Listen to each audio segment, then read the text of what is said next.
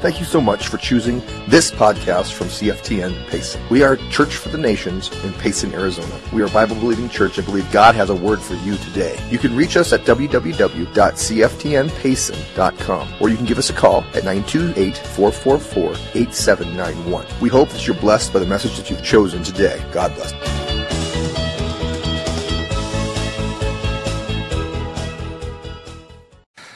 The final installment of our Marriage and Family Love 13 series is Generations, and it's about iniquities and inner vows. How many of you understand iniquities and inner vows? Okay. Well, hopefully by the end of this, we'll all understand it a little bit better. Because like in my intro this morning, during my announcements, I mentioned that there are reasons we do things that we don't even know why we do them. But we're going to get into that a little bit this morning. How many know that knowing about something is different than knowing something? If I know about something, it's completely different than if I know. If I know about Jesus and I know about the Bible, it's completely different than actually knowing Jesus. My wife knowing about me, that was pre-dating, right? My wife knowing me is post-marital bliss. Amen? You guys laugh. I'm learning. Okay, so we cannot know ourselves. Look at your neighbor and say, I don't know myself unless I know God. Right? Because if we start to try to know ourselves without knowing God, we receive a mistaken identity. Okay? And there's a very prominent story in the Bible. We're going to read that scripture right now in Mark 5, 1 through 11. It says, they came to the other side of the sea, to the country of the Gadarenes. And when he came out of the boat, immediately there met him out of the tombs a man with unclean spirit, who had been dwelling among the tombs, and no one could bind him, not even with chains, because he had often been bound and shackled with chains, and the chains had been pulled apart by him, and the shackles broken to pieces. Neither could anyone tame him. And always, night and day, he was in the mountains and in the tombs, crying out and cutting himself with stones. And when he saw Jesus from afar, he ran and worshipped him, and he cried out with a loud voice and said, What have I to do with you, Jesus, Son of the Most High God? I implore you, by God, that you do not torment me. For he said to him, Come out of the man, unclean spirit. And then he asked him, What is your name? And he answered, saying, My name is Legion, for we are many. Also, he begged him earnestly that he would not send them out of the country. Now a large herd of swine was feeding there near the mountains, and he cast them into the swine. This gentleman had a severe case of mistaken identity. A really bad one. And Jesus asked him, What is your name? Who are you? Identify yourself. And he identified himself from the spirit within inside of him, the evil spirit that was inside of him, Legion. So, some of you this morning need to rip out, cut off, and annihilate what you've been called. What your insecurity has told you are. What the spirit inside of you, the negative spirit inside of you has said that you are. There's a case of mistaken identity. One of the things it says in here is he says he cut himself. Now, I was a youth pastor for 10 years, and I ran into a lot of kids that were cutting themselves. And they would have to, for the rest of their life now, they have to wear long sleeves to hide the scars of this maiming. And you often think, well, you should just stop doing that. Stop doing that. But their mind has created them to be something or nothing. Many of them feel that we're not worthy. The only thing that they can feel is when they cut themselves. So, it's because we don't know who we are that we respond the way we do in negative connotation. The root problem being loss of self.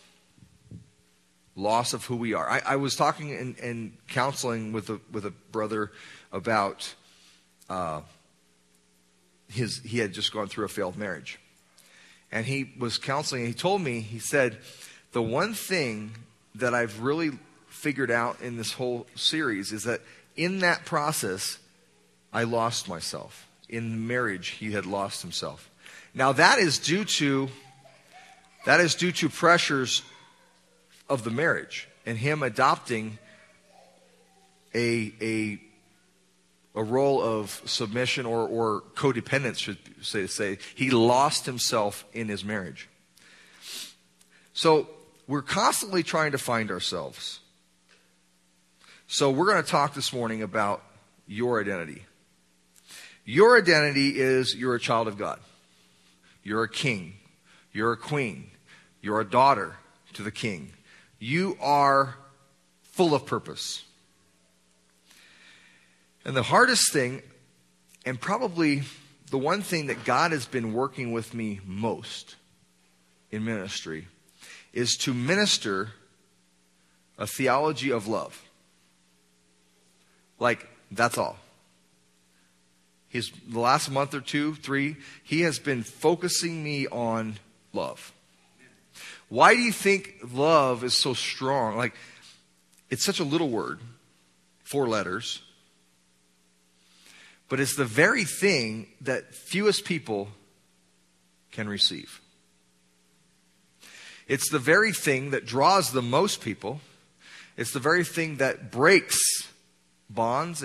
That little word is all we need, because when we act in that and we work in that, it's because we have a society of people who cannot receive love. And this is due to the first issue we're going to talk about this morning, the issue of iniquities. See, Dean and I, we've looked into our families, and we've realized that there's 2 issues that every relationship, every person deals with in their life. And the first one of these is iniquities. In Exodus 34:7, it says, "Keep mercy from thousands, forgiving iniquity and transgressions and sin, and by no means clearing the guilty, visiting the iniquities of the fathers upon their children and their children's children to the 3rd and 4th generation." See, God is willing to forgive iniquities, but we have to put our finger on them. We have to figure out what they are. They're not always sin. Because see, if you look at the verse I just read to you, it says transgressions and sin were added with iniquities. I grew up thinking iniquities was sin. If I had iniquities in my family line, it was generational sin, that kind of thing. But iniquities don't have to be sin. They just have to be non-biblical things. Non-biblical things that we work for or work in. Iniquity in Hebrew is avon. And this means to bend. Now we know that Hebrew is a lot about pictures, right? So picture this. I just had a flashback. Who used to watch the Golden Girls? Remember I forget even her name, the little white-haired lady used to always say, "Picture this, 1901, Sicily," whatever. Anyway, I digress. So the picture is of a tree that's in a windy area, or that always gets wind beaten on it. And that tree will actually grow that direction, so that all the limbs are moving in the direction of the prominent wind that it faces, the force that's on it. It's bend. So when I say iniquity in your life, avon, it's a bent towards, bending towards. Now, there's all kinds of theological arguments of whether you're born with any specific type of gene or problem or sin, or there's something inside of you if you're born with it. And most evangelical scholars would say, no, God created you this way. I would disagree. I would say that yes, they are born a certain way, or they feel if it's a change of normality, in societal norms or whatever, or if it's the desire to steal or whatever it is, that you can be born with it. You're born with it because it's an iniquity that's been passed on, that's been moved on through your life. So it's actually coded itself on. It wasn't created by God, but it was coded onto your DNA. Now that can be cut off. It can stop with you. Just like if I was prone to stealing things, I can say today, I take authority of this by God, and I will not move this on. But if I don't take care of it, if I don't recognize it, it stays there and it passes on. An iniquity that passes on. So it's a behavior that is in your life. And this can be a tendency towards a harmful behavior because of the sin of your parents, or your parents' parents, or your parents' parents' parents, or your parents' parents' parents' parents. It can go back, it says 3 and 4 generations.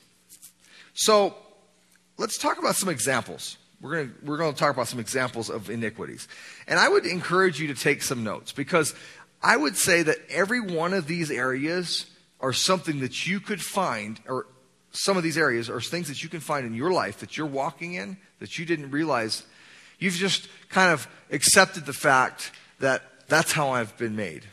I've counseled with people that say, well, my husband has to just deal with it because that's who I am. That's how I was created, or that's how I've always been, or whatever. But if it's a negative trait, it can be cut. It can be taken away. So the first example is anger. How many of you have anger in your family? Okay. How many of you would say that you have had anger in your life? Okay. How many of you know that doesn't have to be? Exactly. My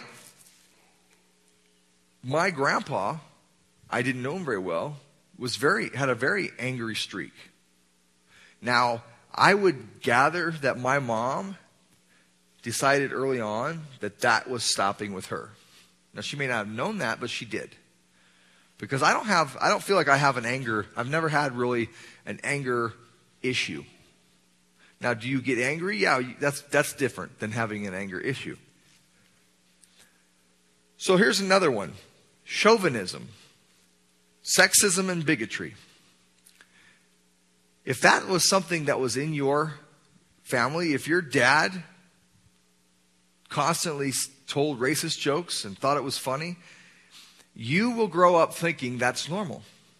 And you will carry that on and do it. How your dad treated your mother will have a way that you treat your wife, or expect to be treated by your husband. Okay, these are things that aren't necessarily, they could be looked at as sin somewhere. There's some connection somewhere, but this particular little thing isn't necessarily, but it's not good. Chauvinism is not good. Sexism is not good. Bigotry is not good. Okay, so if you have a bent towards that, it's not just because it's you. It's because there's something that has attached itself to your line. Verbal abuse or sexual or substance abuse. These are other areas. Now you would think that someone that has been molested as a child, you would think that that person would never abuse a child in the same way. Never. That would be the logical thing. But see, there's a spiritual connection there. There's an iniquity connected there. Those people are far greater numbers choosing to do that in their families or in the children they love. And you think, how can people that were hurt so bad, hurt people in the same way? And we say a phrase often here is hurt people hurt people. And until we can break that off and take care of those things, This is why we're bringing them out today. This is why we're talking about them. Is because when we recognize some of these areas that we deal with, we want to take care of them today. It's easy to take care of. It can be done now. Just saying, by the blood of Christ, I take authority over this right now. Right. Another one is negativity. How many of you tend to lean to the pessimistic side of things? Okay? It's a bent. Because how many know God is all about optimism? God is all about taking it on and knowing that I'm going to win. I'm going to be victorious. I'm there. It doesn't matter what it looks like, right? That's what faith is all about. Risk is all about. God is an optimist. He's the eternal optimist. And if you are created in the image of God, why would it be okay to be a pessimist? Well, that's how I'm wired. No, it's not. You're wired to be an optimist. You have a bent towards being a pessimist. And that's an iniquity. And do you want to pass that from generation to generation? My wife has a dear, close relative that sees the glass. He doesn't only see the glass half full. He sees the glass an eighth full on every situation. It's dry in most times. In that everything that comes from conversation is absolutely always negative. Always. Now, that was not how God created him. And that's why it's important that we identify these iniquities so that we can take care of them. This is why we do workshops. This is why we use tools here, like the Keep Your Love On. We use these tools because God gave somebody wisdom to produce this, to help us look introspect. Yes, we can receive that revelation on our own, but it's great when God uses tools and people to say, wow, that's a really raw spot right there I need to take care of. Right? So the next one is something that I probably am keenly aware of, and that is perfectionism and conditional love. Now, the conditional love, no. I've cast that off a long time ago, but the perfectionism is something that I deal with all the time. Ask my wife. I was working on some art stuff this week for someone, and some graphic stuff, and I kept moving this, and my wife would be like, come on. What does it matter? No, it's got to be shifted, a millimeter this way or whatever. Because I have this ideal of what it's supposed to look like, and I can't see myself past getting there. Now that is a bent. Now it can be a positive, but how many know that can be a negative? Okay? I have a friend, and he's in the alarm industry. Okay? And I was just telling somebody this story this week. But he is an amazing alarm technician. And he actually got me into the field of installation. And so, if you're familiar with alarms, they usually have a metal cabinet in a closet somewhere that holds all the guts of the alarm system. Well, most technicians, once you close that door, nobody's going to go in there ever. If it works, great, right? My friend, he's one of these people that counts window panes. So when you open his panel, every wire is looped exactly to the right angle. It's all beautifully zip tie. Everything you could he's expecting the customer to come in there and say, come here, look at my alarm panel. Right? There's a fine line of making money, working for God. It works when it's done. It would take you half the time. You'd still have a phenomenal panel, right? Right? So the point is it can be a detriment. Perfectionism can be a detriment. It's a good thing to have pride in your work and make sure that you're doing things correctly. But anyway, I'll leave that for a minute. The next one is the conditional love. That was the other part of that. If we find ourselves only loving someone because that person has done me well. Or I can only love that person or be with that person if they are in benefit to my life. At that point, there's something wrong. If you find yourself in that place where that person better clean up, or that person, if that person stinks, I got to stay away from, if there's a condition to my connection with them, then that's a bent. That's something that we got to look at. Why am I feeling this way? Because, Jesus, he doesn't care, right? He's with you whatever you're in. The next one is another one that I had to cut off early in life, and that is rebellion. No, I did pride. Okay, I'm sorry. I missed pride. Pride, thinking too highly of yourself. So, is it wrong to think highly of yourself? No. Paul says, be careful not to think too highly of yourself. Okay?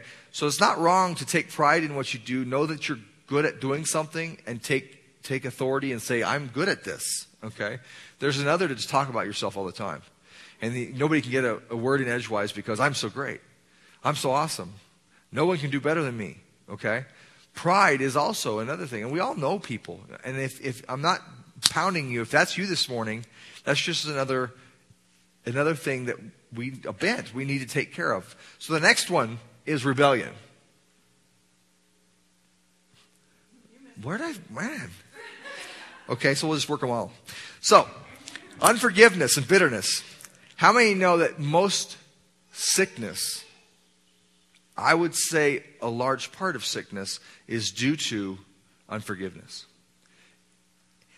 Not a condemnation of that, but most of the time that someone that is seething with bitterness and unforgiveness, they don't even know it. They will end up 30 years from now not knowing why they're dealing with all this ailment and this stuff. Not everything comes from that, but a lot does. So if we can, my wife has a good point. It might be forgiveness for yourself. Maybe you did something you can't get over. And you just roll this around. And so to get rid of it, we need to cut that iniquity off. The bitterness must go. And it's easy. You're like, well, it's not that easy. I had someone tell me one time that, I want to fix my relationship, and then I'll deal with my bitterness.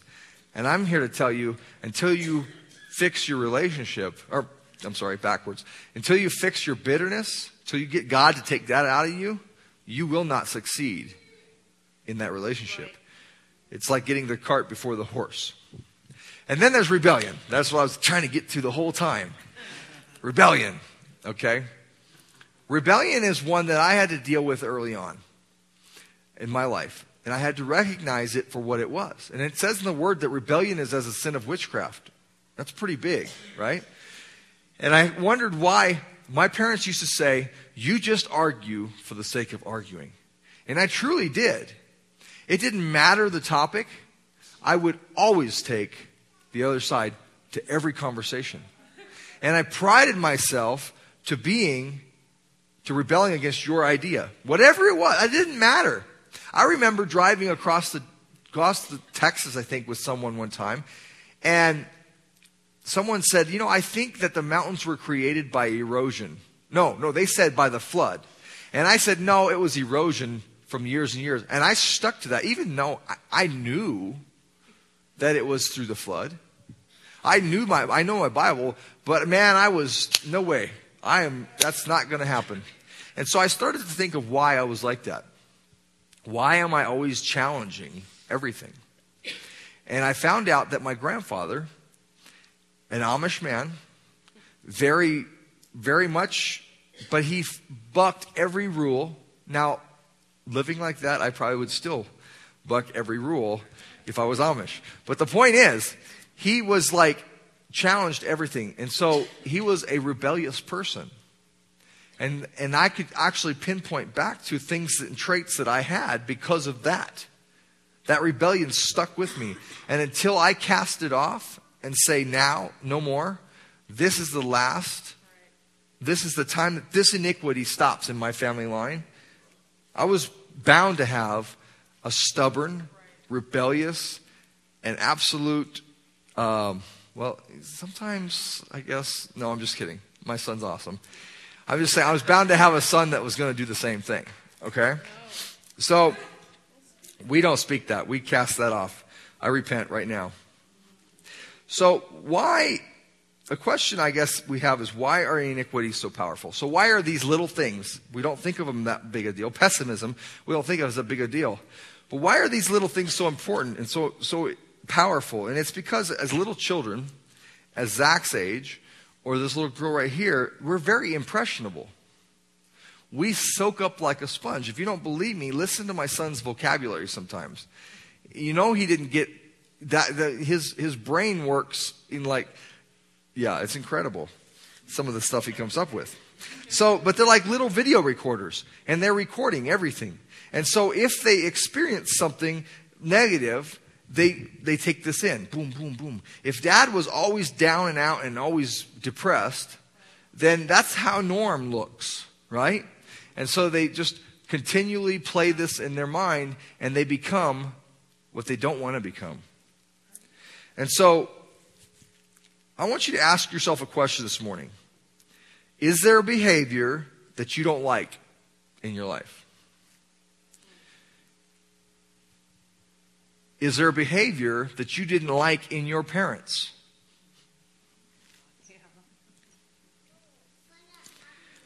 Were there things that you were exposed to, and even in a Christian home, growing up, were there things there that were unbiblical?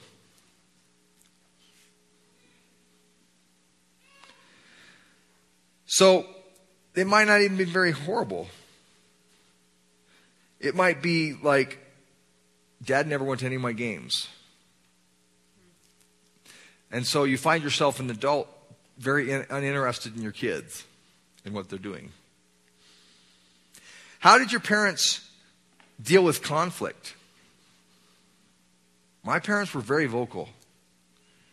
They had high volume discussions. Okay? And so, did your parents get quiet when there was a problem? Or did they scream it out? How did that transfer to your life? How do you feel you handle conflict? Do you get quiet?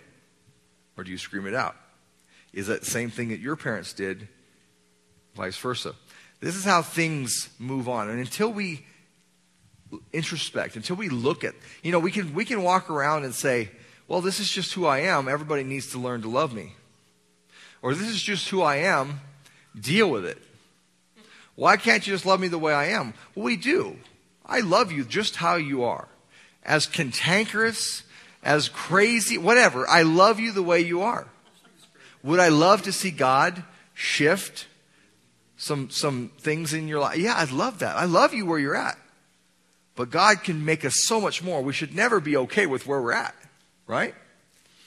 So, how did your family handle money? Did you grow up with a poverty mindset? Did you grow up with this mindset that I'll never have more than a minimum wage job? I'll never have more. I'm entitled. Maybe you grew up with an entitlement mindset, like the government offers this, and I should just take it all. I shouldn't work. There's a time that my wife and I were on welfare. Okay, it's a necessary thing in society to help people. Okay, but it was created to be a help. And so, but we've seen that families have this, from generation to generation, they have learned, and it becomes their mindset. Okay? Now, again, no condemnation. I have been there. The need is there. The need is great for the help from the government. But we should always be working to get out from underneath that. Amen? Does this make sense? Okay. Because that is really important. How your family looked at money, how your family saw finances paints a picture for you. my parents, personally, I was raised in a very generous home. My parents never had a whole lot, but everything they had was available to give. And so I didn't grow up with a bunch of stuff. I didn't grow up with a lot, right? But I grew up with a mentality that it's all temporal. I do hold lightly to everything. Ask my wife. I could today give whatever. Nothing has a sentimental value to me. I don't hold tight to houses. I could move into another house tomorrow. I don't get tied into that. And that's really comes from the way my parents, and I believe that's a biblical viewpoint. That's a biblical bent. Like Jesus says, don't hold on to this earthly stuff. Don't hold on to temporal stuff. Be okay with it moving and ebb and flow, right? So that's something that I got from my parents in the way that they viewed finance, the way they viewed material things. It's very, very good. I'm glad they did. Okay? But if you're one that, man, everything is just, it's like I can't let go of anything. I have a hoard of stuff in my garage and I can't let go of any of it because for fear I might need it. Then that lends to a poverty mindset because you're feeling like there's always going to be lack. I got to have that in case I'm lacking of something. Does that make sense? Is this resonating?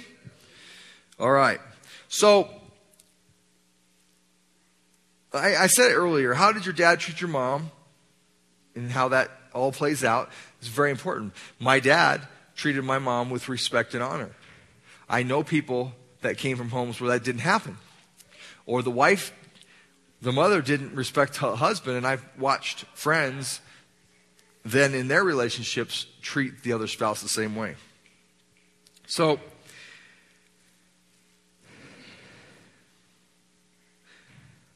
like I said earlier, my wife and I have committed to finding those things, to do the self-reflection, why I do things, the negative thing. Because there's always something that you do that after you do it like, oh, I really don't like that part of me. I don't like that person in me. When you come across that, you got to take care of it. You can't just wash it away because anger, bitterness, all this stuff, like I said, it causes stuff down the road. So we've made it a decision and a commitment that no iniquities that we come across are going to pass into the second, third, or fourth generation. They're not going to go on. Amen? So this morning, I want you to think about those things in your life, the things that we listed, those things. Are there any of those things that you're done with? Because I'll tell you what, if you're not done with them, you're hanging on a little too tight. Because Jesus wants you to be done with every one of those things. So, just like Dina's message last week said, that this generation will live from revelation and move into continual righteousness. The kingdom of God is joy, peace, and righteousness. That's the kingdom. Wait, that doesn't sound like a whole lot. Are you sure that's all? Yeah, that's what it says. The word says the kingdom of God is righteousness, joy, and peace. Okay? And if I can't propagate that into my kids, if I can't give righteousness to them, peace and joy to them, then I'm not moving the kingdom forward and I'm not doing what God created us to do. Right? So, how do we break iniquities? How do you break iniquities in your life? It's easy. You just recognize it. You just recognize it. Thank you. You recognize it. So when you come across and I can't believe you did that. And then you're like, oh, I shouldn't talk to her like that.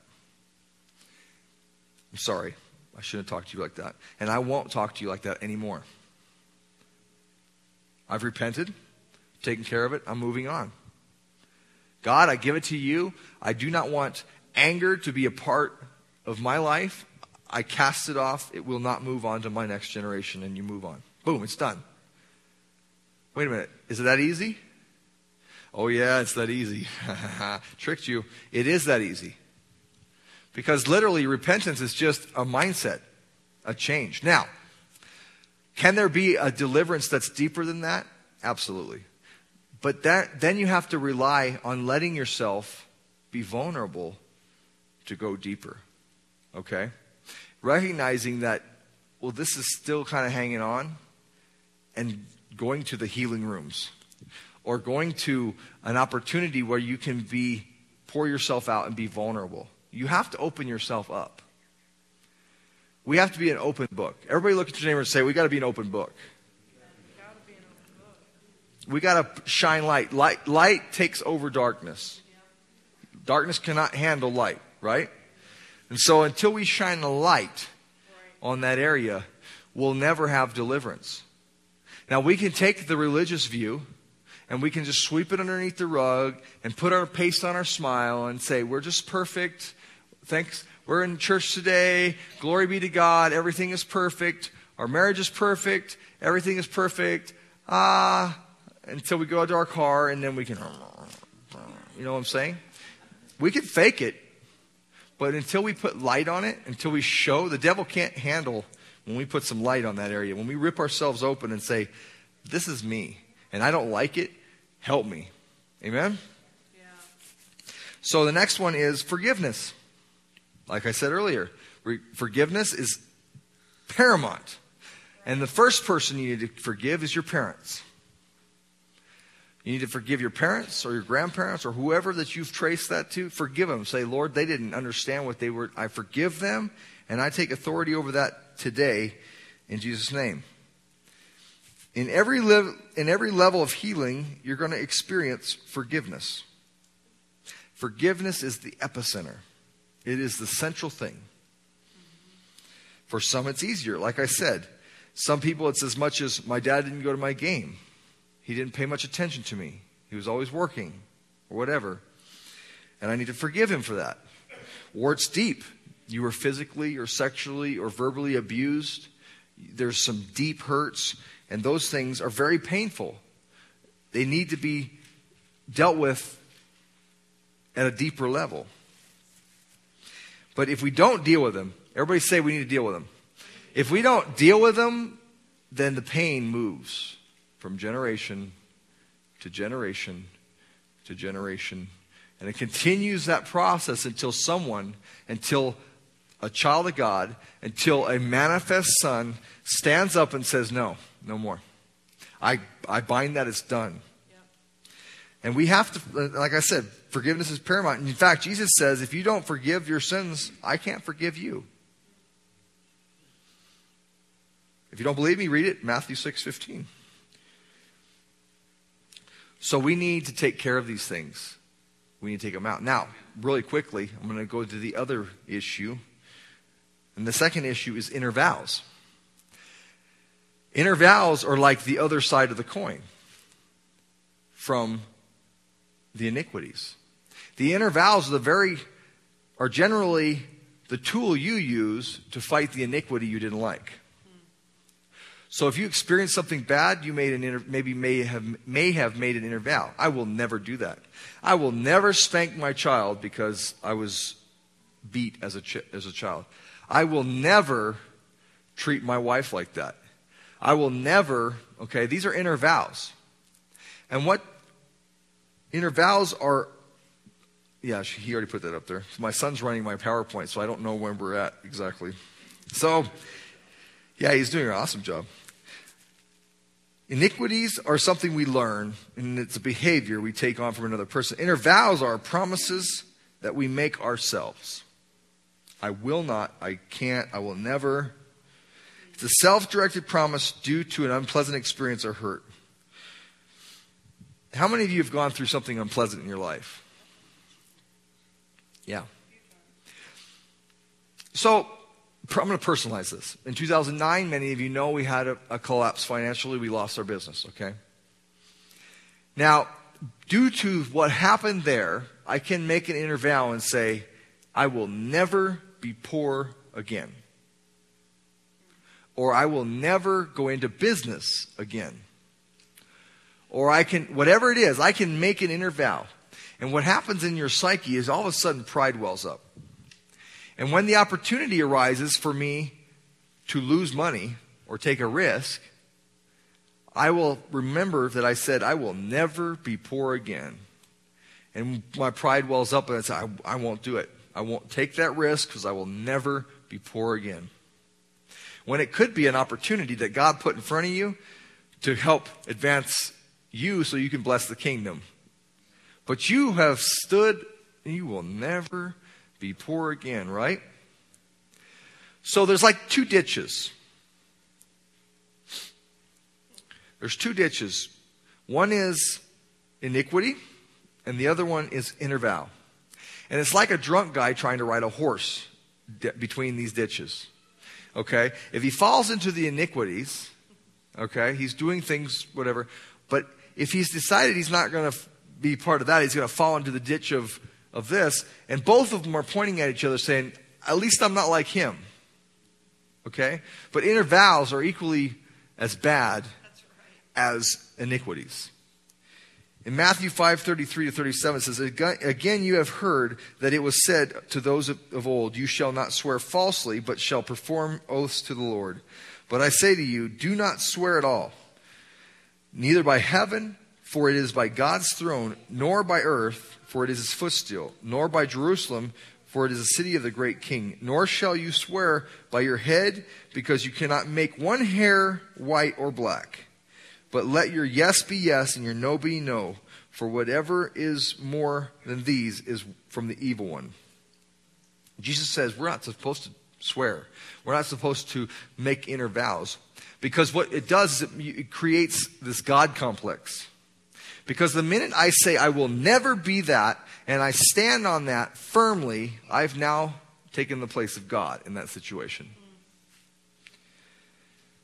I will never spank my child. So my child runs willy-nilly and becomes an absolute whatever, ends up in prison because I stood on the fact that I will not spank my child. Not, I forgive you, Dad, for spanking me a little too hard. And I'm going to do my hardest to do it the biblical way. And I'm going to trust in God and know that he's going to give me the right way of doing it. Okay? That's two different things than I'm never going to do that. Amen? Does this make sense? Because self-promises are our highest loyalty. There's a story about a guy that loved carbonated beverages. His house was filled with soda. He never offered any guests water. It was always a soda. He always had a soda in his hand. And as a child, he was never allowed to have soda. Make sense? I will never go without soda because that's what I had to go without soda when I was a kid. So, man, I'm going to drink soda until my heart's content. Nobody's going to tell me otherwise. I actually knew a guy like this. At the store, this guy wasn't married, so this isn't his story, but at the store, his wife was saying, now that cart is way too full. You got too much in there. So he snaps at his wife and says, no one's ever going to tell me I can't have a soda. Kind of bizarre, isn't it? Kind of weird. But something made him like that. We are wired in a way because of something. Some reason that we are strange. How many of you feel like you have some strange tendencies? Maybe. Some of you don't. I have some strange things. There's some things that but there's always a reason. Somewhere along the line, I got it. So, how do we break inner vows? How many of you feel like you have had an inner vow? Yeah. I've made inner vows and I've had to repent for them. Because, like I said earlier, instead of taking a strong stand and say, I will not do that thing ever, it's so much better to declare, I will do it better by the grace of God. Because how many of you know, if you will read your Bible different. If you create an inner vow, you will read the verse, you'll skip right over verses that God has for you because of that vow. I will not spank my child. Spare the rod. What is that? Spare the rod, spoil the child. Okay? That would be like, right? Because if you've taken, your idea all of a sudden became God's idea, and you stand on that. We have to be pliable and understand that we get rid of some stuff, right? Because I know I got some stuff that I need to get rid of. I need to shed. Come on, we all do. We're working on it. We're work in progress. So, how do we break them? We ask the Holy Spirit to enlighten us on those inner vows. What, Lord, have I done in my life? What have I said? I will never move to Payson, Arizona. And look at me. No, I never made that inner vow. But we have all made inner vows that we have to either recant or we stand on. We either repent from them or we stand on them. So this morning I want you to just think about that. Are there things in my life, are there iniquities that my grandparents have passed on? Is there reasons that I'm bent a certain way and I don't like it? Or have I said something, have I made inner vows and saying, I will never, or I can't, or I won't, or whatever it is, and I'm so stuck on it that I can't move forward in my Christian life. I can't move forward in the kingdom because I'm stuck on something. I don't ever want to trip up on a whim, on something I said because I was hurt, on something I said because, or something I do because I didn't even realize it was in my line, right? It was generational. It was there. And I didn't even realize it. Too many people are going around the same mountain over and over. Church hopping is paramount to this. People will attend a church. They'll get hurt. They'll go to another church. They'll get hurt in the same very thing. And they'll go to another church and they'll get hurt in the same very thing. And they just keep going. And they can't understand why everybody hurts me the same way. And it's not because you're a victim. It's because you have something that you could take care of. Through Jesus, through God, but you can take care of those things so that your next church you go to, it's like, boom. This is what it's supposed to feel like to be part of the family of God. Right?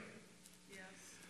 So if you find yourself in those places and you find yourself in just kind of a circular pattern, it's generally because of this stuff.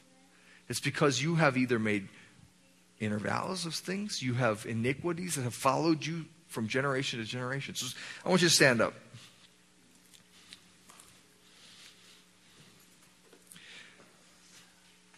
Tim, can you? So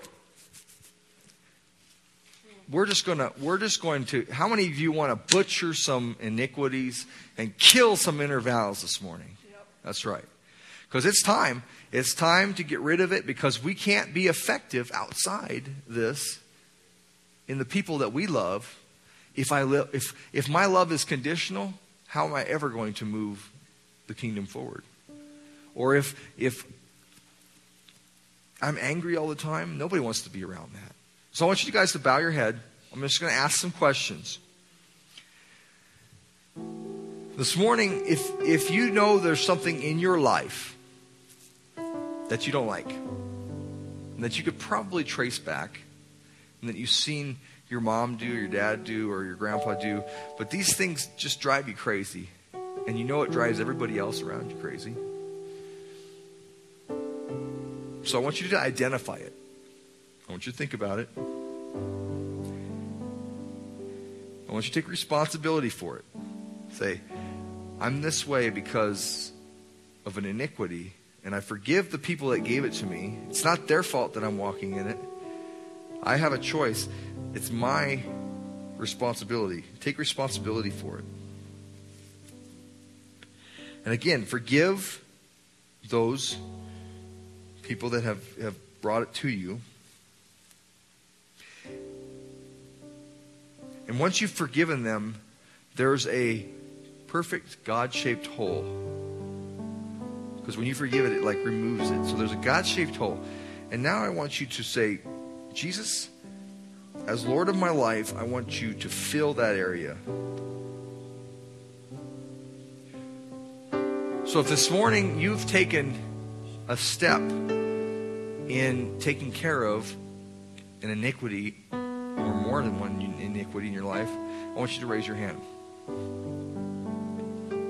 Thank you.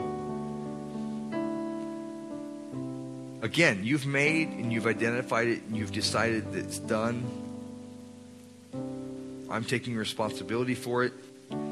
I forgive the people that have brought it through the lineage. I'm done with it. And I give it to you. This morning I want you to also think, do you recognize a place where you have made an inner vow? Where have you made a promise to yourself that is to your detriment? That is something that will, if not dealt with, trip you up in the kingdom. If that's you, I want you to also identify what that is, and I want you to raise your hand. And I want you to pray this with me. Lord, I don't have the right to control my life. I don't have the right to be my own God. And I ask for your forgiveness for doing this. I forgive my parents or whoever it was that did this to me. And today I make you Lord of my life.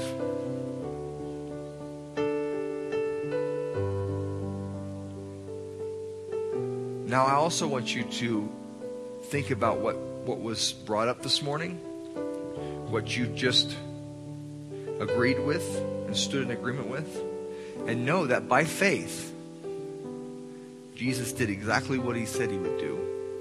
And he's dealt with that. He's taken care of that. And that you do not have to walk in that anymore. That's taken care of. So, Father, I thank you for the work that you're doing here at CFTN Pace. I thank you for the work you're doing in my life. I thank you that you're continually shining a light on areas in my life that I can grow, that I can change, and that I can take authority of in the name of Jesus. I thank you that I don't have to follow paths of people before me. I thank you that I can be my own person, that I can do your will, and that I can live in your presence continually, and that you will always be there to remove those things that trip me up, so that I don't have to walk around that mountain for 40 years. I don't have to walk around that mountain. I know that your path straightens for me every time I take care of something in my life. So Jesus, I just thank you for blessing each person here this morning. I thank you for making them your favorite. That today each one of them is your favorite, and they can come to you and know that. And so, Father, I just ask that you, as they go on their way, as they have the rest of their week, I thank you that they're shining lights, they're brilliant beacons for the kingdom, and that with their newfound freedom, that their relationships will ultimately transform and become all that you have for them. In Jesus' name, amen.